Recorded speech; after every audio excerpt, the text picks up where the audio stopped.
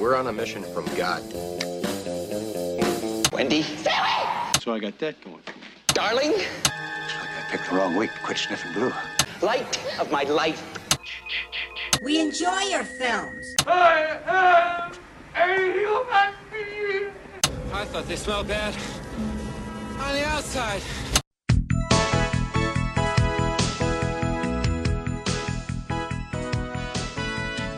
Welcome to Vintage Video, where we're rewatching the 80s so you don't have to. We'll be reviewing every major film release of the 1980s in real time, overanalyzing what you've seen and spoiling what you haven't. I'm Patrick O'Reilly. I'm Jesse Bayless. And I'm Richard Wells. And today marks the 40th anniversary of the release of Witch's Brew on October 31st, 1980. It was written by Sid Dutton and Richard Shore, based on the horror fantasy novel Conjure Wife by Fritz Leiber Jr. Conjure Wife? Conjure Wife. Like, I conjured a wife? Like, is it It's just called. tense? It's just called Conjure Wife. Yeah, Conjure Wife. It's not Conjurer Wife. Or Conjuring Wife. Yeah. Or Conjured Wife. And they didn't conjugate the verb in the title. It just says Conjure Wife by Fritz Leiber Jr., directed by Richard Shore, with additional sequences directed by Herbert L. Strock and released by United Artists. Fritz Leiber Jr.'s Conjure Wife was first published in the April 1943 issue of Unknown Magazine, or Unknown Worlds. It has two titles. I was like, you don't know the magazine? Or Yeah. It was adapted very quickly into Weird Woman the following year, starring Lon Chaney Jr., Anne Gwynn, and Evelyn Ankers. Weird Woman's director Reginald Laborg recalls being given the script on a Friday and being told to begin shooting a week from Monday. So I'm guessing that version was not much better than this one. Yeah. The cast was filled out shortly before filming. This rushed production schedule was the norm at Universal at the time. They completed filming in 12 days. A second adaptation was released in 1962 as Night of the Eagle, for some reason, in the UK, and Burn Witch Burn in the US. It shows you a little bit of the difference between those two countries. Mm-hmm. Night of the Eagle, Burn Witch Burn. In 2019, Leiber Jr.'s Conjure Wife was awarded a Retro Hugo for Best Novel, beating out other 1943 titles, including Paralandra by C.S. Lewis and Gather Darkness, also by Fritz Leiber Jr. Writer-director Richard Shore was fired off of the film mid-production, so that explains why there's additional sequences directed by Mr. Herbert L. Strock.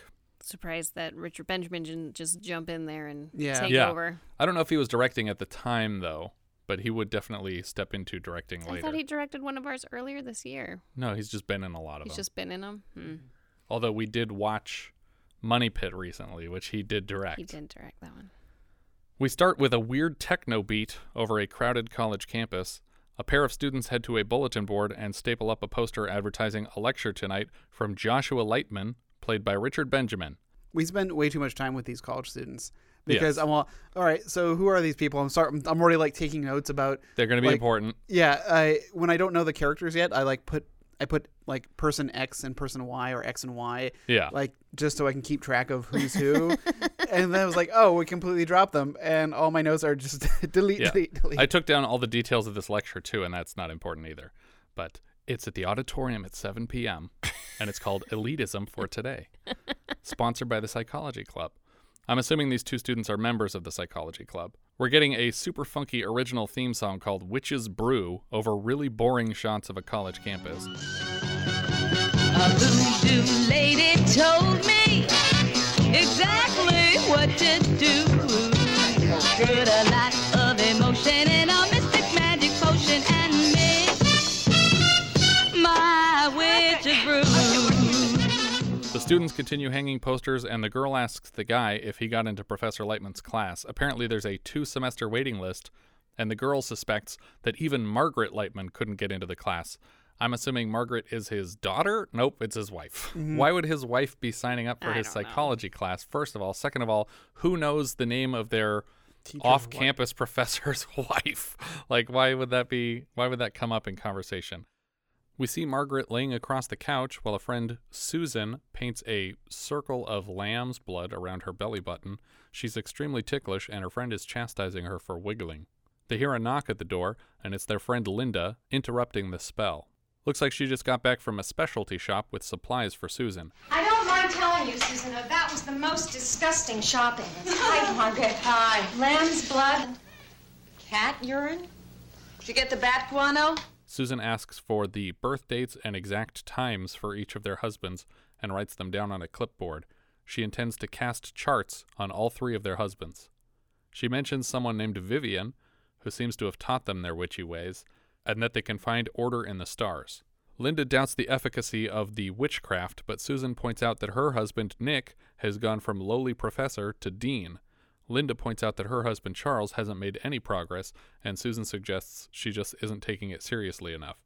Even though she claims to have spent 3 hours in a cave collecting fresh bat guano. Right. It seems like she's trying pretty hard. Maybe she's just bad at it.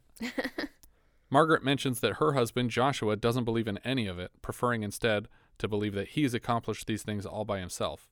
Susan says that the spell she just cast by painting a circle around Margaret's belly button is sure to lock Joshua in for the psychology chair position. She's showing her how to do the ceremony later with him. I think that I'd be surprised if the other husbands were like, yes, everything that you're doing is definitely helping us. Yeah.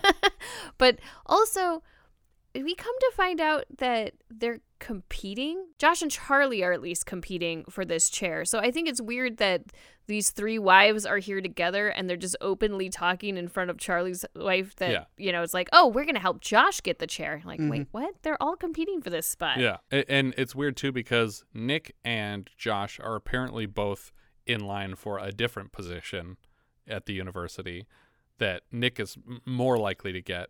But it's just like, why are the 3 of you on the same team if your husbands are in contention with each other? It just seems weird. We see Margaret and Joshua lying on a blanket in their yard. At first I thought they were just like in a park, but I guess it's a huge yard. She's rubbing something on his back, and he wants to know what it is because it smells awful. And eventually she tells him bat guano and cat urine. She flips him over and makes a circle in lamb's blood around his belly button, and then she attaches feathers to his nipples and informs him that he is to lay here until the sun comes up. She uses Scotch tape to do this. I feel like that is not traditional. No, probably not. But I have to say that her husband is a very, very good sport. Because I think he actually laid there until the sun came up. Yeah. Like that. Back in the house, Margaret hears the shower running in the morning, and she goes to knock on the door. She's upset because he was supposed to leave all this stuff on for 12 hours, and they'll have to start the process over tonight. But he doesn't seem interested in a repeat attempt.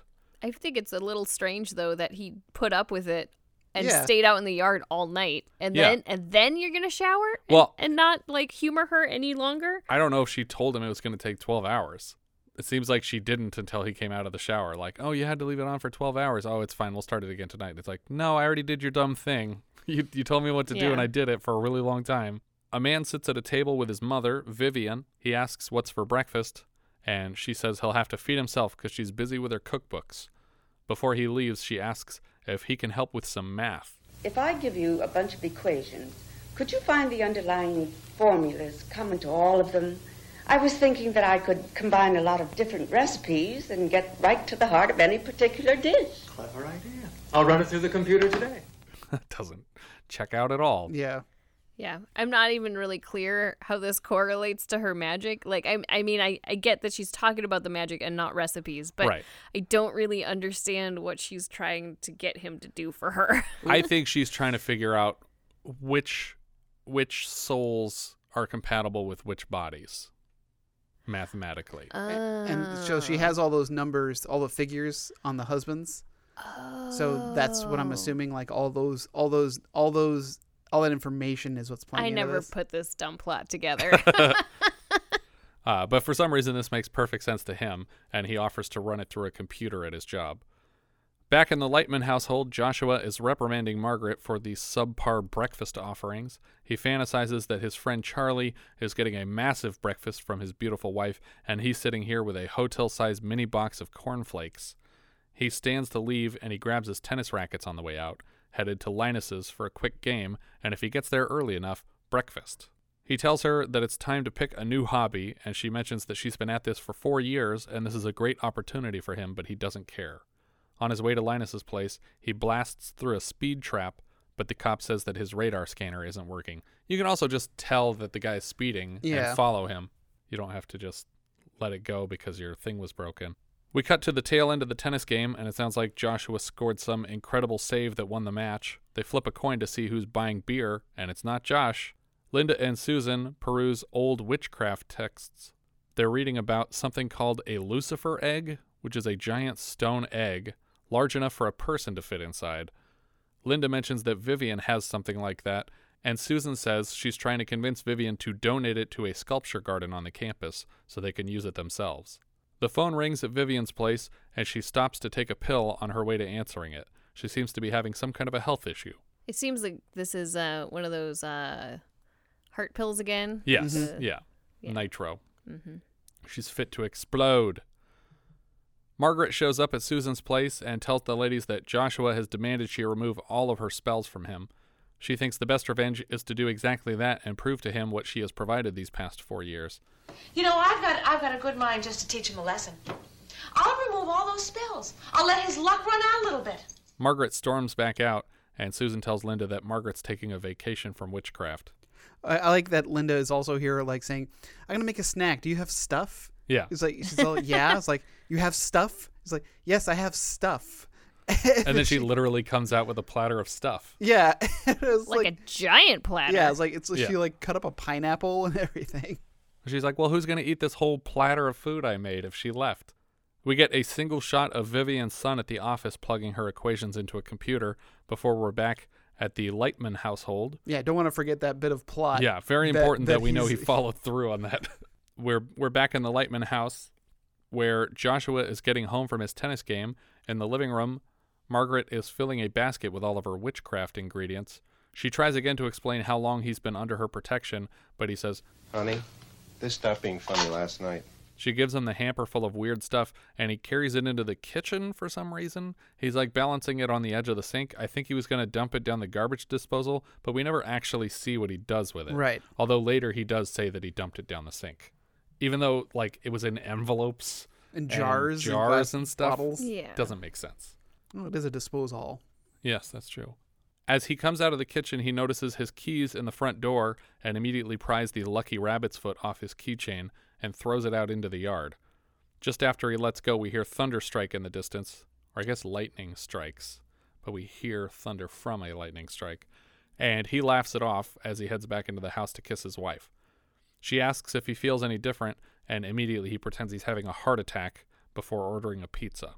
While he waits on hold with the pizza place, Margaret gives him 2 weeks on the outside, and he doesn't understand what she means, even though I think in the context it's pretty clear that she's saying you won't last long without the spells. For sure. We see Vivian, Susan, and Linda seated around a table. Vivian is presenting to them a magnificent discovery in the form of gingerbread cookies modeled after all of the main characters of the film. We cut back to the Lightman house, and Joshua is wondering where their pizza guy could be. They each take shots of liquor and agree to go to bed together without their pizza. Pass the lips and pass the gums. Look out, stomach. Here it comes. Let's go to bed. They just turn around and walk away. We see Susan and Linda scheming in a car. Susan tells Linda that she wants to help Charles take the psychology chair job away from Joshua because she's worried that if Joshua becomes the chair, he might steal her husband Nick's shot at the university presidency. We cut to Josh and Margaret in bed when the phone rings, and it's a man who tells Josh he loves him, and then Josh hangs up on the prank caller. A second caller, Miss Arnauld, is a former student demanding a better grade. He refuses, and she threatens him. Margaret advises him to take the phone off the hook so they won't be interrupted again, but pizza arrives and the doorbell rings. So was the pizza coming late supposed to be an example of bad luck? I guess. Okay. It still got there. Like any pizza is good luck, right? Yeah. The next morning his alarm goes off, and it is fucking annoying, the sound that this thing makes. Yeah. It also won't shut off until he unplugs it from the wall. He cuts himself twice shaving, and finally he gets a well-deserved speeding ticket on the way to work. Vivian tries to get Margaret's attention from the back of a passing limousine while Margaret stands at a parking meter. She recommends Margaret get in the car so they can have a private conversation. We get this really clunky piece of exposition here. You've heard about Linus? Oh, of course. Who hasn't? That's wonderful. Do you realize that as of today, he is the youngest mathematics chairman in the history of the school? Well, I don't have to tell you how I feel about my son's success. It's just like right away, it's like, That guy before, he's my son. He's a mathematics chair at the same university, even though he looks too young to be one. Mm-hmm. Also, none of this matters. No. That's true, at all. They could have completely cut this character out of the film. She tells Margaret that they're throwing a party for him tonight and invites Margaret and Josh. Joshua gets parked at the campus, and we see Susan taking Polaroids of the devil egg or whatever the shit it's called. In class, Lightman is telling his students that there's no absolute good, evil, or truth, just human beings. A student asks if this means man is the center of the universe, but I'm distracted by a student behind him wearing an I'm a Pepper shirt. It reminds me that David Naughton from Midnight Madness earlier this year was the center of that campaign for Dr. Pepper, and it represented most of his work before he was cast in that film. An angry student in the front row demands that Joshua acknowledge that Jesus Christ is our Savior and God created the universe, and he dismisses her point rather harshly. As usual, Miss Groton, I think you missed the point. Now, are any of these people the ones that have grievances against him that we're calling? No. Okay. Although the girl, Miss Groton, is the daughter of the guy who is the current president of the campus. Okay. But Again, it doesn't backfire not at all relevant. that he ripped on her in the middle of class. He dismisses the class, and the student who asked if the universe is human-centered follows him out. He asks if the Bible-thumping student would be classified as neurotic or psychotic, and Joshua refuses to answer the question because Mrs. Groton is the daughter of the university president. Susan sees Joshua moving across the campus and asks to take a picture of him with the Satan egg. Joshua heads into Nick's office on the campus, where he finds out that a student has filed a sexual assault allegation against him. He asks her name, and Nick says, it's not a her. It's a male student, probably the one that called him the night before and said, I love you. The student claims that while he was a member of a therapy group Joshua was hosting, that Josh convinced him he was gay and took him to a motel to seduce him. This never pays off at all, this moment. Nope. We just introduce that he's in trouble for this, and then at the end it doesn't matter. Yeah, I mean, it feels like they're trying too hard I to agree. pile on the bad luck. And these things also, I wouldn't correlate them with luck either. Like the fact that like luck would be he did sexually assault someone and he got away with it. Oh, maybe But that's this, the point. Yeah. Maybe but that's this the point. didn't actually happen. Maybe it did happen, Okay. and so far he's just been getting He's away just with been really lucky to get away with all the sexual assault. it. Lucky bastard. That night, Margaret asks if anything unusual happened, and he tries to pretend everything's fine because he doesn't want to admit that it was a mistake to dump all of her newt balls and cat jizz or whatever down the drain. She's trying to get dressed up for Linus's party and asks for his help with a necklace clasp. He pretends he's helping and asks her to sit down and then lie down before dropping the necklace on the bed and undoing her hair. In the driveway, Joshua's car won't start, and Margaret suggests they take her car. Joshua tries to fix the problem himself, but the hood drops on his head magically, and he agrees to take her car. At the party, the professor's husbands congratulate Linus on his mathematics chair position. Charlie challenges Joshua to a tennis game to decide who will take the psychology chair gig. Vivian borrows Margaret for a moment, and she gives Margaret a decorative kimono. Margaret says, Oh, Vivian, I just wish there was something I could do for you. Maybe. Someday. and somehow with just this line read, I take her meaning that she intends to swap bodies with Terry Garr before she dies John Malkovich style. On the way home, Joshua is drunkenly leaning on Margaret as she drives. The next morning, Josh wakes up with a terrible hangover, but his car seems to be in working order. It just starts up fine the next day. We see the girl whose grade he refused to change park a van outside of a building and then sneak inside. On the roof of the building, she assembles a gun. I was certain this was Susan until I saw her pull out the gun. And I was like, oh, this isn't a witch. By the way, it's still his wife's car. What's that?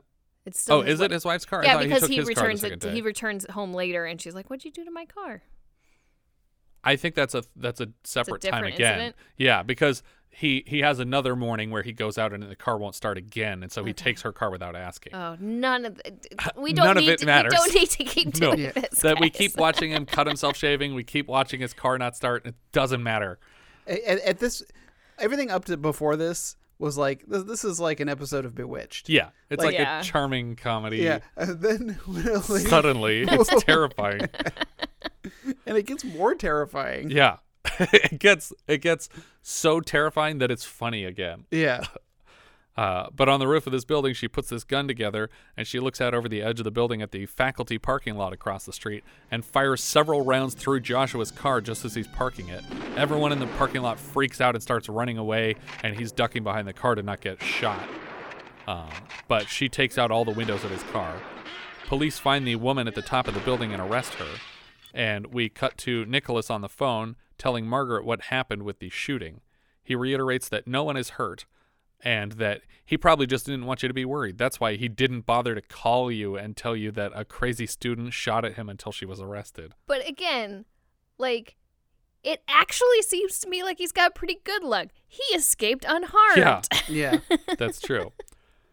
We cut to Richard Benjamin at a sauna with other faculty members. The last time we saw Richard Benjamin in a sauna, he was getting divorced in Last Married Couple in America. Yeah. And complaining about his weak stream. Yeah.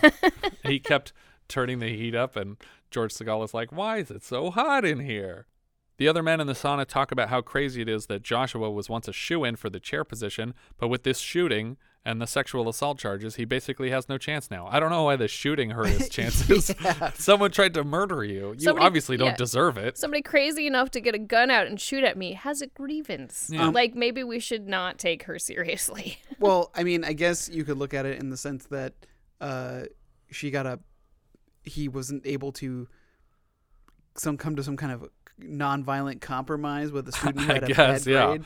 But Charlie enters and tells the other men about the witchcraft that his wife is putting him through as a possible explanation for his sudden consideration for the job. It finally clicks with Joshua that this wasn't all in Margaret's head.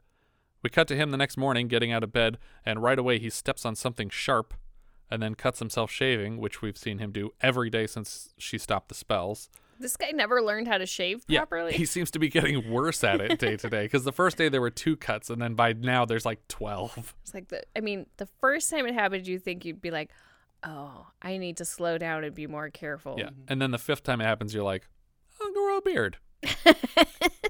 His car won't start again, and he just switches to Margaret's without even talking to her about it. Susan takes Polaroids of the Beelzebub egg again. Joshua tells his class that stress was once a useful condition, but in the modern world, it is not. Okay, so hold on. Getting back to the Beelzebub Super Satan egg. Yeah.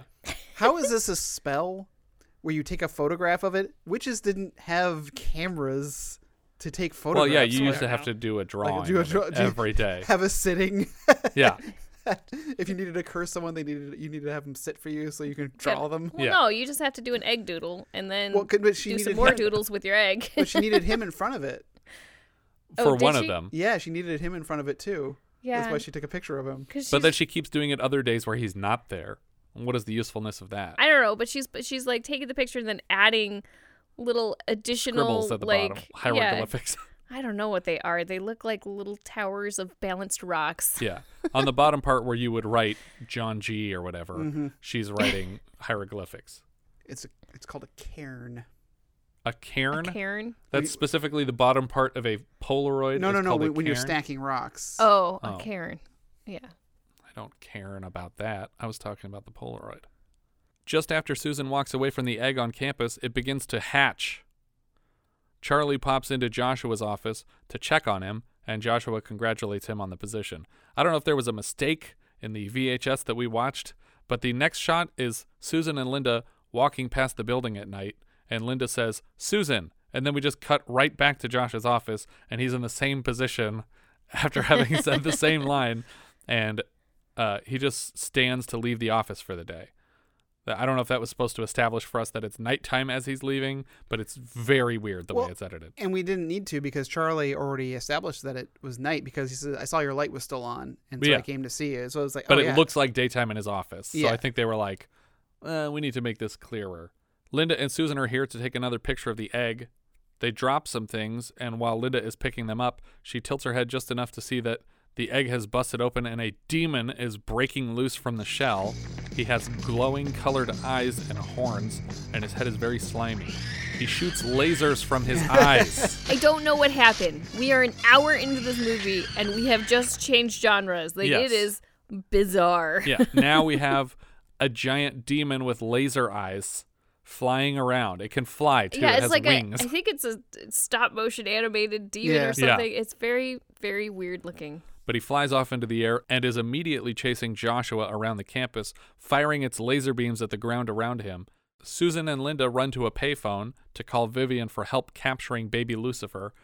I don't get what they thought was going to come out of a Lucifer egg. But what was the plan? Like, I mean, they had a book. They saw that they knew this was going to happen. Yeah. So maybe was the plan spell was super understated, and it was like, he'll have bad luck, in quotes, if you take a picture near this egg. Right, but like, was the Lucifer, flying devil thing supposed to just pick him up and carry him away forever and kill him or something? Like, I don't understand the end goal of this. Well, and I don't really understand Susan as a character, because later on she doesn't seem to really care if anyone lives or dies. Yeah. And so it's like, so why does she care if Joshua dies right now? Yeah. Like, it's not clear. Other than, I guess, maybe this thing could come back around and kill them. Yeah. But it chases Richard Benjamin on his drive home and tears open the rag top of his wife's convertible. At home, Vivian sketches symbols on a page, and then when she flips the page open, the demon explodes in the air over Joshua's car, and he skids and loses control of the car, almost goes off the road. He gets home in the messed up car, and Margaret is waiting for him. Joshua tells her it's time for them to leave town, and he wants to call the airlines, but she convinces him to have a drink first. And we cut to him in bed, and it seems like she's cast a spell on him, because for some reason now he's listening to her when she explains why things have been bad for him since they threw out her protective ingredients. She seals the spell with a kiss and an incantation. You have drunk from my lips. I have drunk from thine. All I have is yours. All that's yours is mine. Say it, Josh. And he repeats it. Margaret runs out to her car when Joshua passes out. What is that spell supposed to do? Just I think just knock keep him home and, away from, so she can go get stuff done. Okay. She heads over to Susan's house to knock on the door late at night, and when Nick opens it, she just runs past him upstairs to speak with Susan in her bedroom. She seems to have deduced that Susan and Linda's whole plan is to kill her husband so that Charlie can get this job, and she's furious about it, and then she storms out. Margaret finds a chicken and walks backward carrying it for a while to help her husband somehow. In the morning, Joshua shaves incident-free. We see Vivian at a table with her attorney, and she's adjusting her will to leave everything to Margaret against her attorney's advice. Seems like an all of me situation unfolding. Mm-hmm. When Linda and Charles come out their front door, they find a dead chicken hanging upside down from the porch. Linda calls Susan to tell her of Margaret's actions, and Susan says, I'm already taking care of it. And she's like winding things together in her living room, not clear what she's doing. Margaret calls Joshua from a payphone to announce that she's in terrible trouble. The whole time she's talking, the phone booth she's in is jostling about. She says she tried to recast all the protective spells, but it isn't working because Susan and Linda have gotten too strong. She tells Joshua he must follow her instructions exactly or she will die, and the glass of the phone booth is just shattering all around her and collapsing into the booth. Yeah, like I feel like this whole scene, in addition to the flying devil scene, just doesn't match the tone of the rest of the movie at all. We've gone from Bewitched to The Craft. Yeah, because she's crying here into the phone. She's like sobbing and she seems terrified. And I'm not even clear if this is something that Susan is specifically doing to her now, or this is a result of the spell with the Lucifer egg. But something is causing this to happen. But she says, write this down.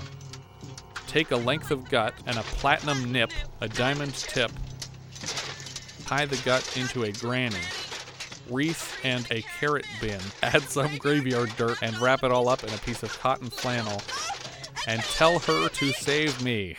I doubt that he understood most of this list because I didn't, and I wasn't hearing it through a phone. She steps out of the booth and into her car, which just opens magically for her. Joshua calls Susan, who answers the phone and sets it down before casting a spell on Josh by hitting a tuning fork and playing an obnoxiously loud sound through the phone. Things start falling off the walls, and the phone starts smoking. Shit's flying all over the place while this tone blares, and it's really amazing that nobody in editorial said, you shouldn't have this sound in your movie for so long because it's so annoying that people will either leave or turn it off. Yeah. because if I saw this in a theater, I would have to guess how it ended. Oh, I almost had to turn it off when the alarm clock was going off. I know. It keeps going. I put it on mute until I saw him unplug it, and I was like, there we go. Joshua finally crawls across the room to hang up the phone. We cut back to Margaret staring blankly in her parked car again, and then to Joshua in the witch store buying a platinum tip, though I'm almost certain she said nip on the phone. A platinum nip. Well, it's an actual witch store? No, it's a stationery store. He's looking for a pen that has a platinum tip, and this woman keeps trying to sell him other things. And finally, she's weirdly disinterested in selling him what he asked for. Yeah, but in true Richard Benjamin style, like, ma'am, do you or do you not have a platinum tip? Yeah, that is a very Richard Benjamin line. Maybe she said nib. We cut to a very quick scene at a cemetery. This is maybe my favorite scene in the whole movie. A groundskeeper walks up to this grave and shouts, "Sir!" into the hole, and Joshua stands up in it and just asks, "Yes?" before we cut back to the house, because he's there collecting graveyard dirt. But I just love that, just nonchalantly, "Yeah, what's up?" And the diamond tip from the record player needle. Right. And he's also tearing strands out of his tennis racket with pliers, and then he rips a flannel shirt in half. Which I guess is the gut, because in theory, I think tennis rackets used to be strung with guts. Oh, with cat gut? Yeah. That's possible. Margaret drives hypnotized down Santa Monica Pier. She's going faster and faster towards the end, while at home, Joshua bundles the ingredients in his hands and shouts, "Save her!" But it seems too late because we see her car go careening off the end of the pier, not unlike Sonny Malone on a borrowed bicycle earlier this year in Xanadu. At night, he waits in the house and suddenly rises to answer the door before anyone knocks on it and finds her standing there soaking wet. She thanks him for his help, and he steps outside to pay her cab. At Vivian's place, Linda, Susan, and Vivian talk about how this all got out of hand, and they didn't know that Margaret had taken her shields down. Vivian explains to the witchlets that they nearly killed Josh and Margie. Linda keeps blurting things out, and Susan keeps telling her to shut up, though Vivian doesn't seem to care about any of it. She explains that, "I saved them from you two idiots," and Susan says, "Why?" But Vivian doesn't answer. We cut for one shot to Josh reading the witchcraft primer in bed, and then back to Vivian's where everyone's sitting around the table still. Weird fucking editing. Yeah. And also, nothing ever comes from Linda eating one of the cookies. Yeah. Yeah. Even though we will establish that these are voodoo cookies. Yes. Yeah. That would be neat, though. Somewhere at the end, she's just missing a leg or something. As dark as this movie gets towards the end, I would have seen it coming. Yeah. Now Vivian admits to her full plot. She plans to swap bodies with Margaret since they have compatible bodies. Her soul is compatible with Margaret's. I would also be immediately like, hold on, were you checking us all? Right. To see if we were exactly compatible? I think she's admitting straight out that she did. I also doubt that she's the only compatible one, but if I had to pick one of these three ladies to be in the body, Terry Garr for sure. Susan claims not to be scared of Vivian anymore and refuses to participate. She makes Linda choose sides, and Linda says, "Vivian, this crazy witch lady that taught you everything you know." And Susan says, "Yeah, I'm going to remember that you said that." And she gets up to leave when Vivian stabs Susan's cookie on the table, and Susan feels it in her shoulder. She's like, "Ow!" And then we go back to the Lightman house where Margaret's taking a shower as a seance is happening back at Vivian's. It looks like Susan changed her mind after she got stabbed because they're all three sitting at this table with joined hands. Vivian is repeating, "I shall be Margaret Lightman." Margaret in the shower is repeating, "No, no." Suddenly they switch. Margaret is at the table in Vivian's body and passes out. Susan calls an ambulance, and Linda's reading her last rites as she's dying here at the table. Josh kisses and probably has sex with Vivian in Margaret's body. Later that night, he gets a phone call from Linda's husband, Charlie, calling to inform them of Vivian's heart attack, and Josh says they'll get to the hospital right away. I don't know why, she's not family. She's an acquaintance. Right. But I don't know why they have to go to the hospital tonight. Mm-hmm. Let the family go to the hospital tonight, and then we'll check on her tomorrow. In the hospital, Vivian offers to get some coffee for her own son in someone else's body, and when she steps away, she encounters Susan and Linda. How do I look? Young. Uh-huh. Well, here's to youth. You seem to have acquired more than your share. When she walks away, Linda tells Susan, "It's Vivian. I know it is." In case it wasn't clear from their entire conversation. A nurse comes to the lobby and asks for Joshua to come in and see Vivian. The doctors tell Joshua that Vivian demanded to speak with him specifically and leaves them to speak in private. She pleads with Joshua to help her and explains that she and Vivian have traded bodies. As he leaves the room, Susan immediately corroborates the story in the hall because she can't deal with Vivian being young again. Susan gives him a long list of instructions to prepare so that they can swap the women's souls back. At home, Joshua makes a drink for himself and Margaret, and this time she doesn't finish his over-the-lips rhyme, but does he expect her to do that every time? It's a pretty dumb rhyme. Yeah, she seemed pretty annoyed by having to do it earlier in the film. I feel like you have to accept that sometimes she's not going to feel like finishing that for you. Yeah, but this was enough to put him over the edge and realize that, like, oh, definitely this is body swap. Yep.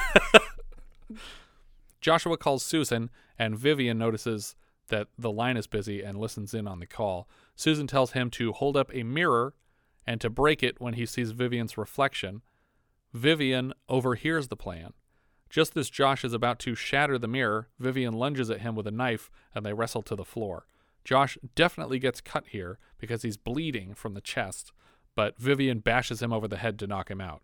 And then for some reason, she doesn't follow up by just straight murdering him to keep her secret.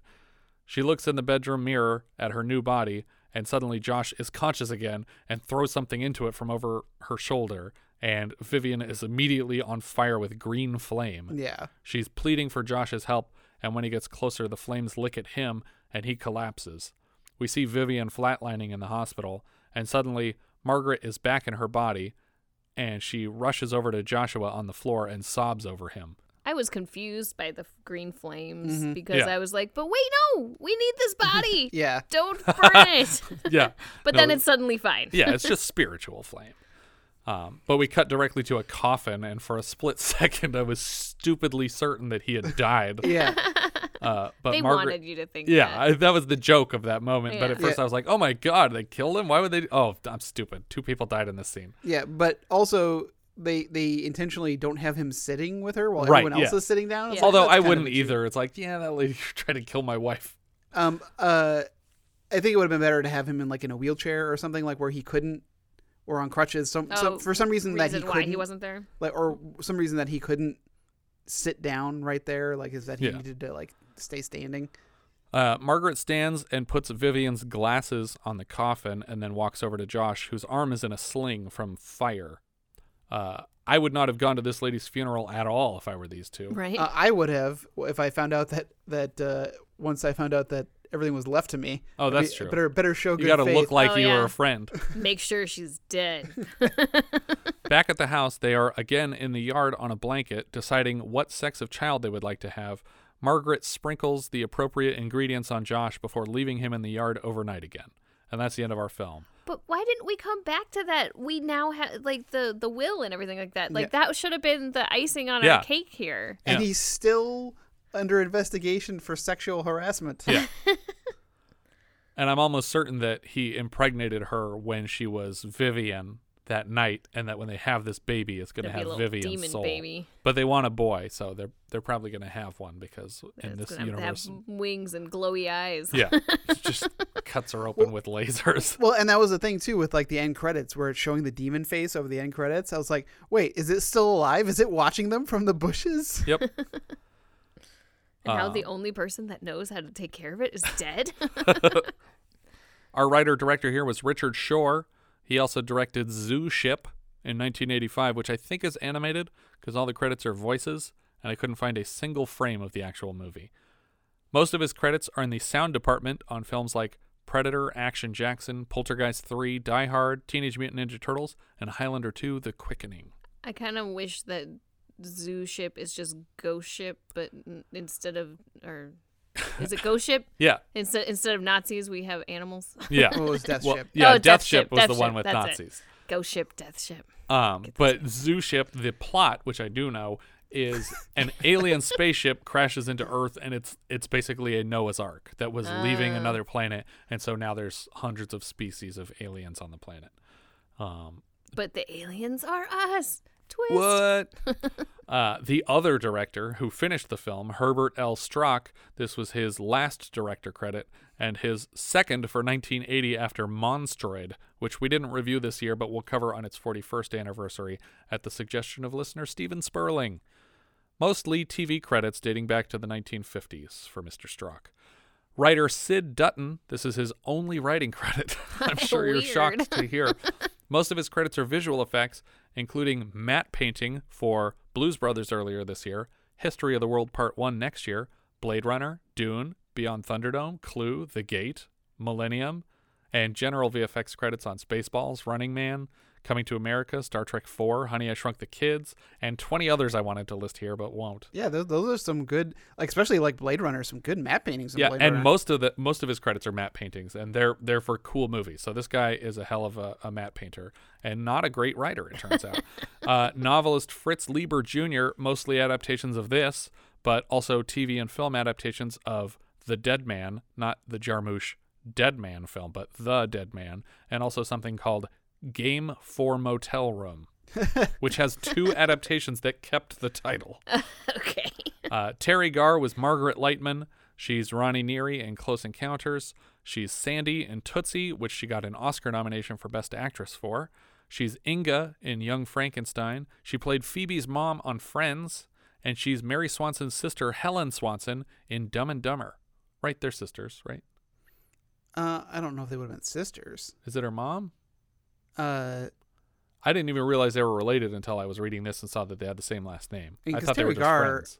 Terry Garr, at that point, that was only like 10 years older than this, right? 10, 15, yeah. I don't think she's old enough to be Lauren Holly's mom, but I don't know. Richard Benjamin was Joshua Lightman. We had him in Last Married Couple, How to Beat the High Cost of Living, and our Patreon episode of Catch-22 for this year. He'll be back for First Family later this year. He also directed My Favorite Year, The Money Pit, My Stepmother's an Alien, Mermaids, Milk Money, a bunch of great stuff. Lana Turner was Vivian Cross. She played Cora Smith in The Postman Always Rings Twice. She's Laura Meredith in Imitation of Life. She was Constance Mackenzie in Peyton Place, for which she got an Oscar for Best Actress. This was her final film. Looking through her life story, I noticed that she has a living daughter by the name of Cheryl Crane, who, at the age of 14, stabbed her mother's boyfriend to death in what was ruled a justifiable homicide. Oh, this is similar to our next movie. Yeah. A lot of things similar to our next movie, like smashing mirrors. The phone exploding.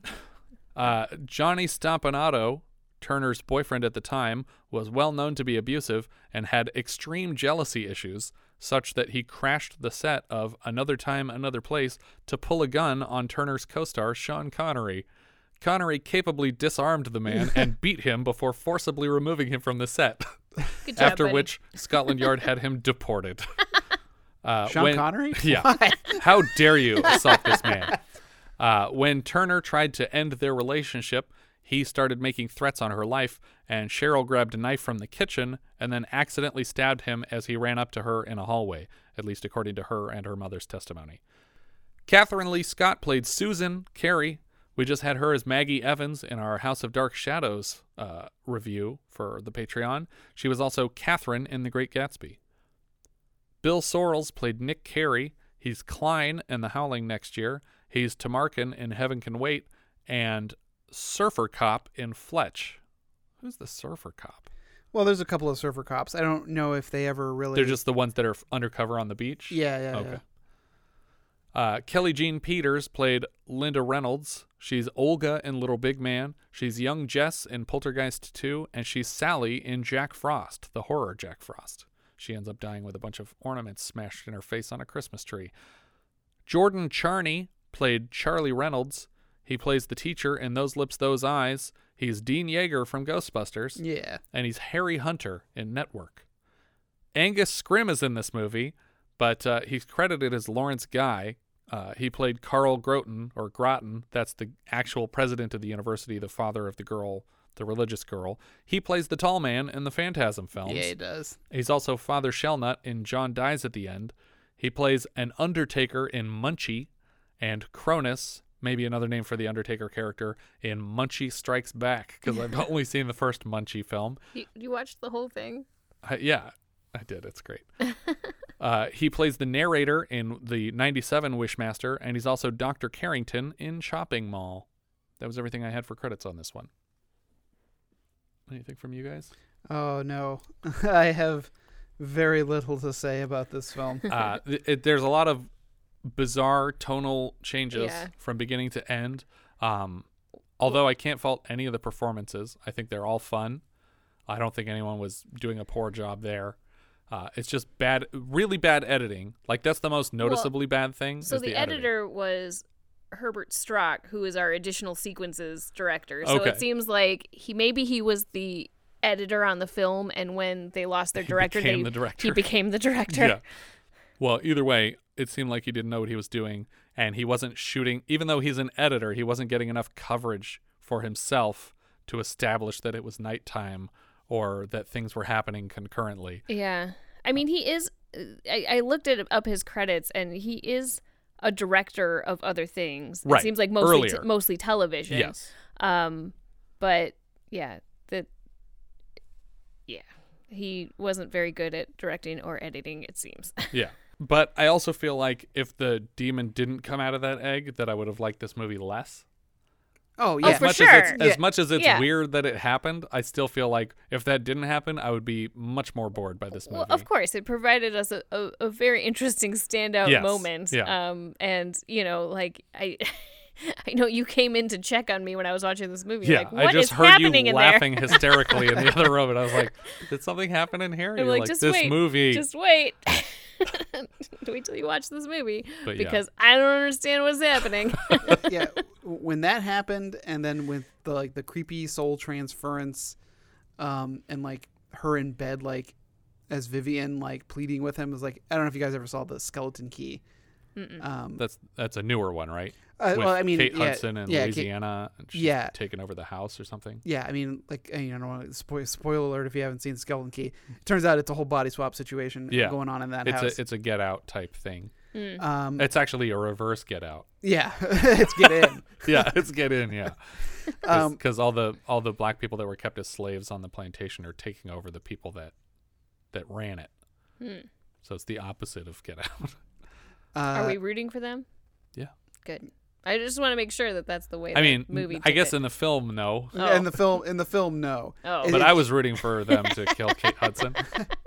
So that's an upsetting scene. And then when Richard Benjamin gets stabbed, I was like, oh my God. Honestly, I was more disoriented by the sudden, like, sniper rifle fire than I was by this demon coming out of an egg and firing lasers from its eyes. Because that was more of a, like, what the fuck is this movie? I don't get it.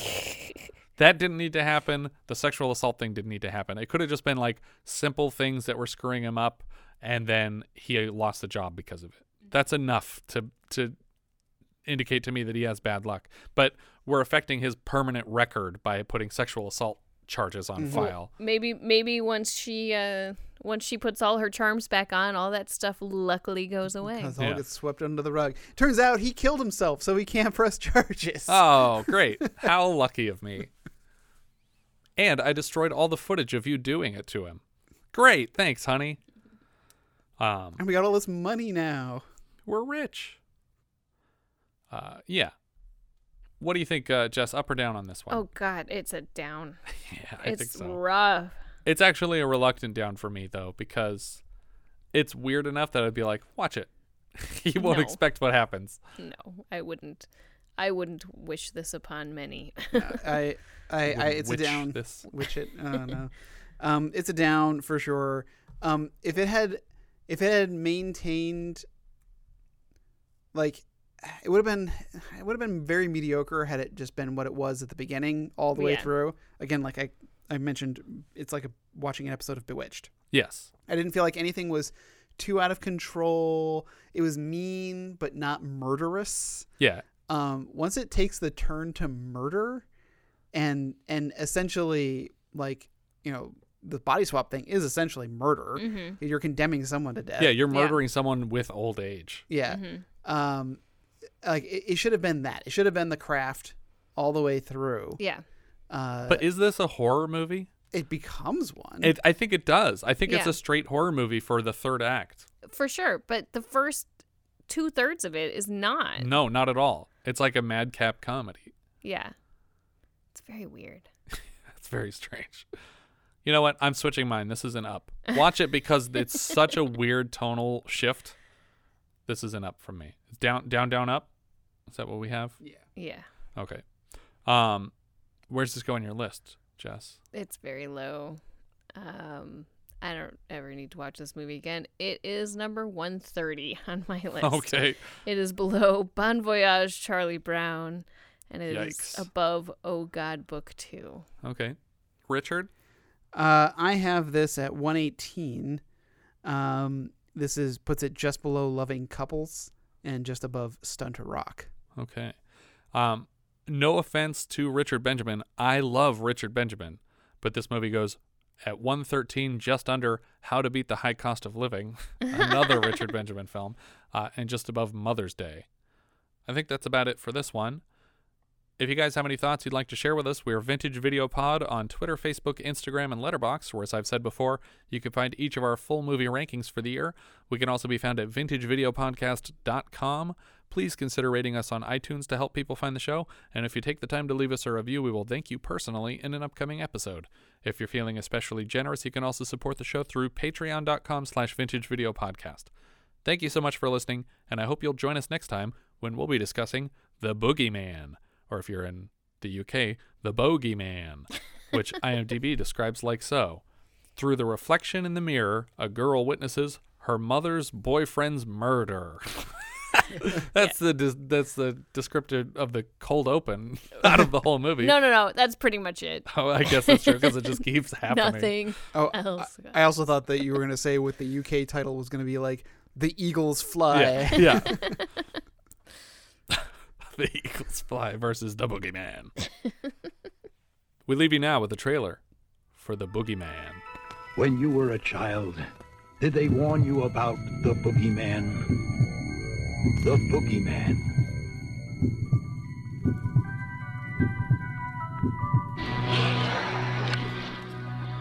He hurt bad children and did terrible things to their mommies.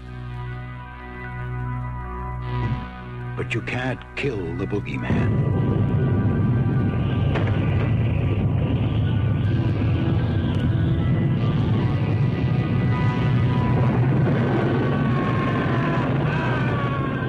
Now, the most terrifying nightmare of childhood returns.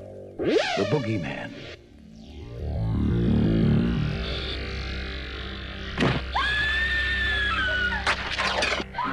The Boogeyman.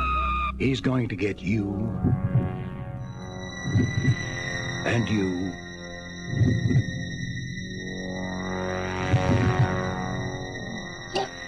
And you.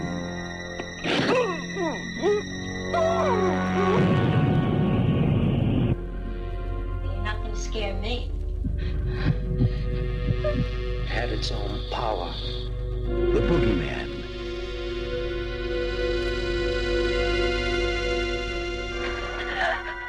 You can't hide from him.